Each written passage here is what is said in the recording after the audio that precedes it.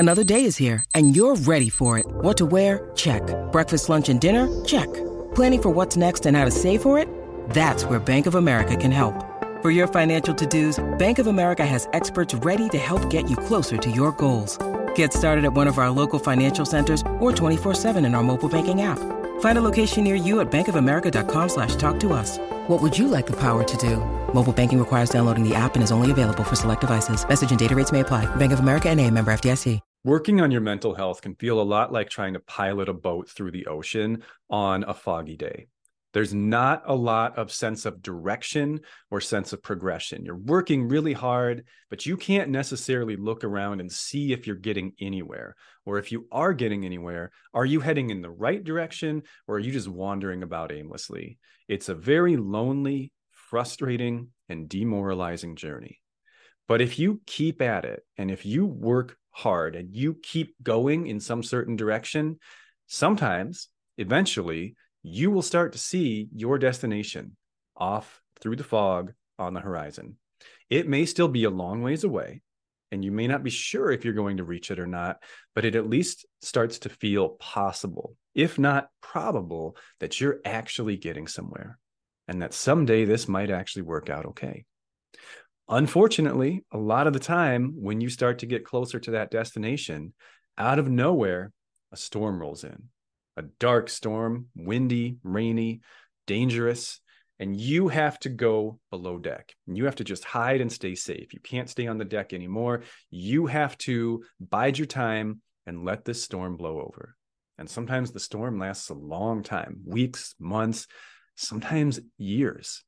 When you finally come up, when it's finally safe to get back on your boat or from below deck, I don't know exactly how seaboats work, and look around, can't see your destination anymore. You've been blown who knows how far off course by this storm, whether this storm was a depressive episode, a period of heightened anxiety, trauma triggers, a new physical health condition, grief, some other life stressor.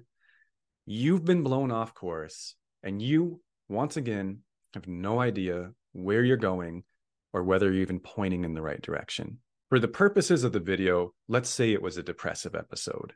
A depressive episode, if it's severe enough, can stop you from using nearly all of your resources. It can take almost everything away from you as it drains your willpower, drains your energy, messes up your social functioning, messes up your physical functioning. All this stuff you worked so hard to build up and build habits with and build consistency with can be taken from you. And you have to start over again from scratch. It's so overwhelming and you don't even know where to begin. If you think of it, if we go back to our boat on the ocean metaphor, you were in this boat, you were going the right way, and now this storm has come and knocked you very, very far off course, right? If you keep moving straight, in other words, if you keep going the direction you're going in, you're going to miss your destination now, and you're going to end up very, very lost.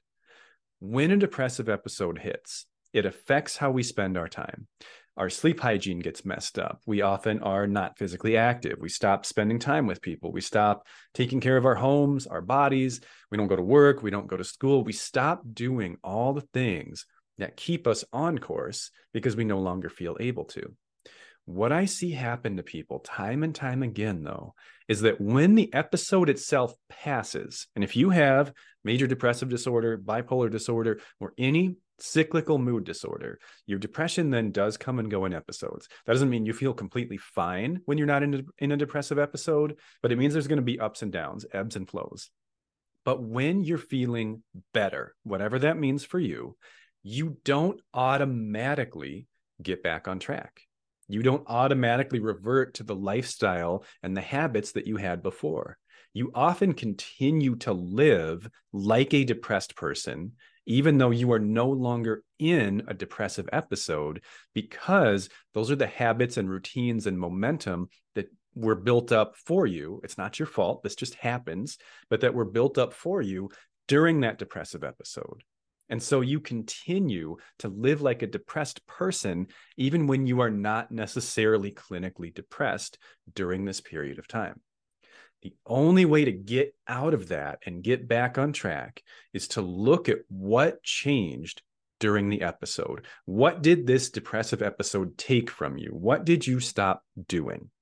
And that may be a very, very long list. I know writing it all out can be very frustrating, very ironically depressing, right?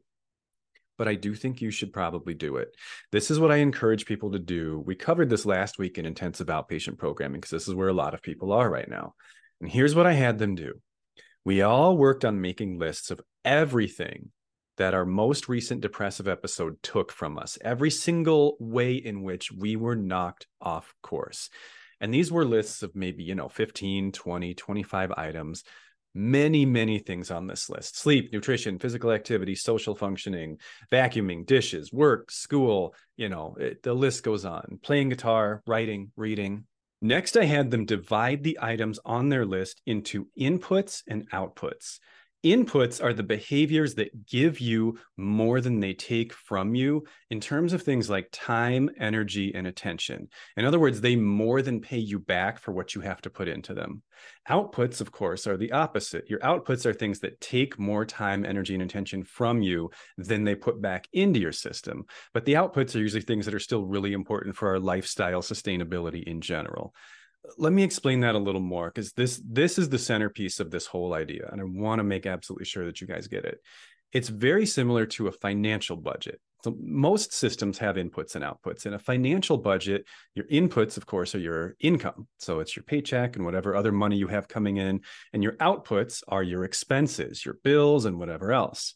In any system that has inputs and outputs, the ideal is to make sure that inputs exceed outputs, or else the system is unsustainable and will eventually collapse.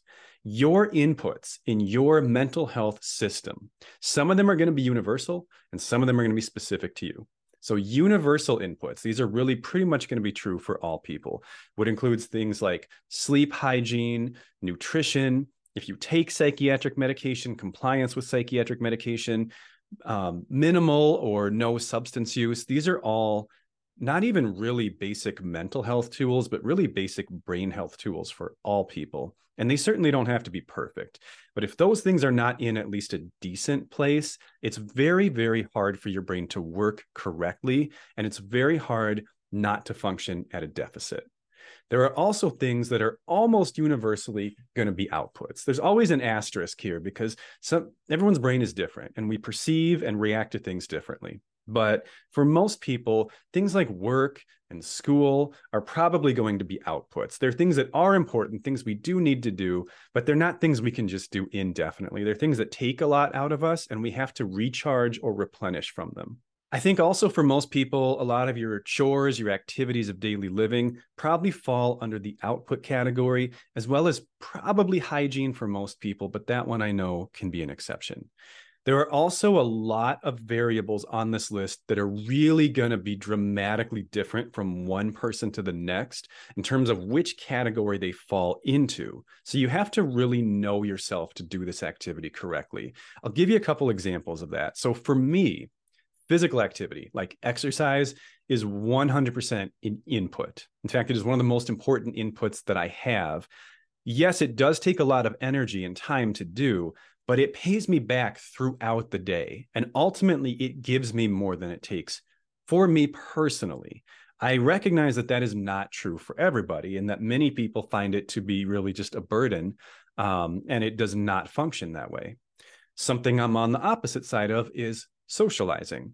I am a pretty introverted person. And so being socially active takes more than it gives from me. I cannot socialize indefinitely. It puts a major drain on my system to do so, even if I love the people I'm interacting with. And I do have to have a recovery period from that. For a really extroverted person, social engagement is probably an input. It is something that is really, really giving to their system and helps them keep going. It might be one of the most important resources for them to recover from a depressive episode. For me, it is not. Once you have determined what falls on the input list and what falls on the output list, what I encourage people to do next is focus as much as possible exclusively on the input list. We want to get as much coming back into your system as possible before we try to start taxing your system by putting expectations on you. I know sometimes there are real world limitations to this in terms of things like your job, or, some of you are parents. It can't always be perfectly all inputs first, then work on the outputs. But to the best of your ability, I encourage people to focus almost exclusively on rebuilding those inputs. Work on getting back on track with the things that are going to recharge and replenish your system and make more resources available for you to do the things that fall in the output column.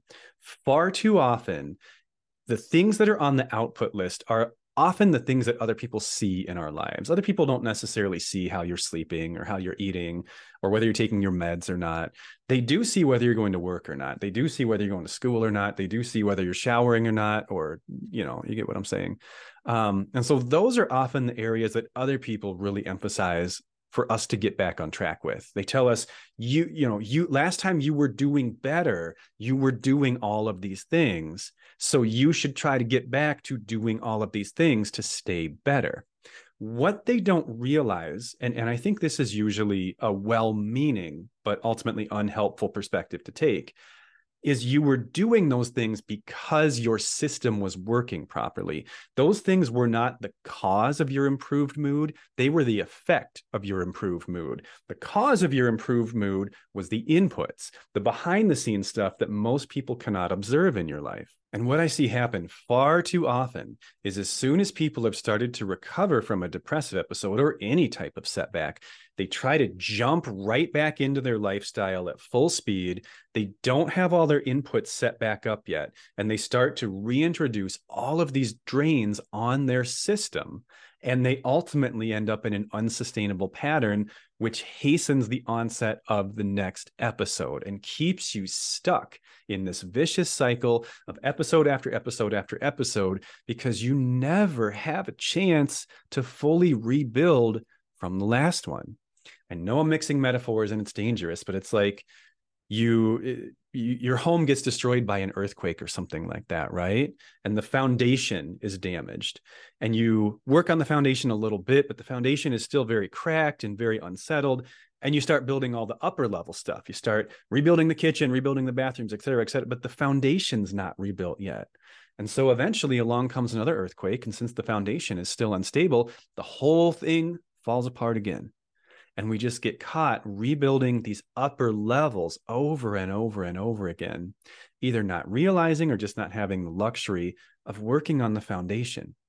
You have to rebuild the foundation if you want the things you're going to stack on top of the foundation to be resilient to the ebbs and flows in your mental health status and the general ups and downs and stressors in life that you will face. So that was our focus last week. I hope this little peek into the psychoeducation portion of my intensive outpatient program maybe has some applicability or at least some interest to you all. As always, please feel free to ask any questions that you might have in the comments. I'll do my best to answer them. And if the same question pops up for a lot of people, I will make a follow-up video on that topic to explain it more thoroughly. I always want to say too, I recognize that this is easier said than done. I break this down into a very simple concept. I know that actually executing the plan that I have laid out here is not as simple, but knowing is half the battle. And hopefully by having this information, you've at least got that half covered. Good luck and take care. I'll see you next time.